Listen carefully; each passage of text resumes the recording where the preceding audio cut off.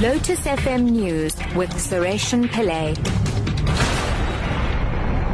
9 o'clock, good morning. Eskom has confirmed that it hasn't ruled out bypassing municipalities to provide electricity directly to customers. The power utility says municipalities are some of the defaulters in paying their bills. Eskom spokesperson Kulupasiwe says a direct relationship with customers remains an option to consider.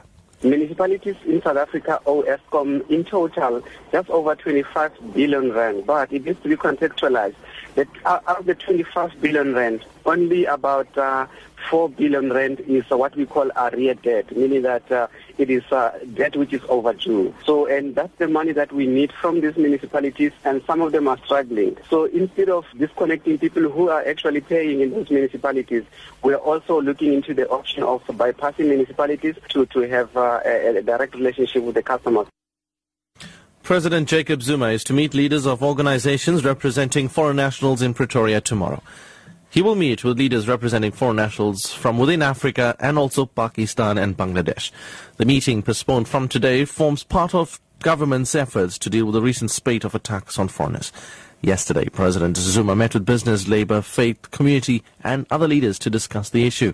He spoke to the media after the meeting. We thought it was important that we should all meet because it cannot be the job of the government only to deal with this matter. From the government point of view, we've put together certain departments to work on this matter, but we yesterday established a committee that is going to take matters from now when the violent attacks have ended, but also to say, what do we do to ensure that it will never happen again?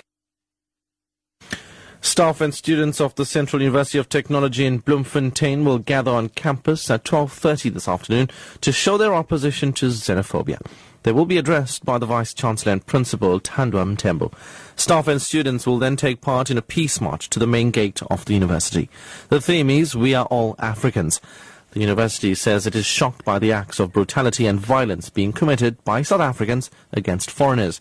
The institution says it's home to many nationalities from Africa and beyond the continent, and that xenophobia is inconsistent with the values of Ubuntu. As Kaizer Chiefs celebrate clinching the ABSA Premiership with a 4-1 victory over Polokwane City last night, on a more solemn note, the football fraternity prepares to bid farewell to late Bafana Bafana star John Shoes Mashweu.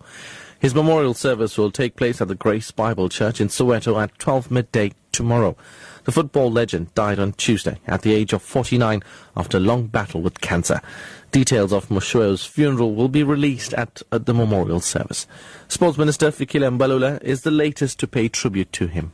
What I remember about Shoes is that he was a talented player, very responsible individual, which I think most of our players can take leave out of his life. Not only players, even as we as individual human beings, we can learn from Shoes. Shoes knew what is first. His priorities were not mixed up. He knew that he's a footballer, he's a professional, he must be disciplined.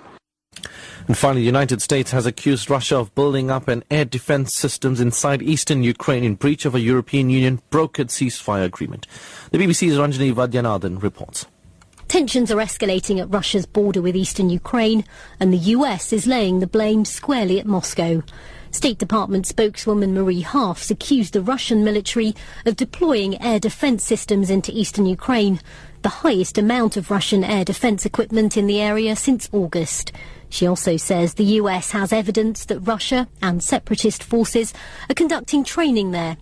More than 6,000 people have been killed since the conflict in eastern Ukraine began more than a year ago. The West accuses Russia of supporting the rebels by supplying them with weapons and training. Top story at 9 o'clock. Eskom has confirmed that it hasn't ruled out bypassing municipalities to provide electricity directly to customers. I'm SARESHEN Pillay. I'll be back at 10 o'clock.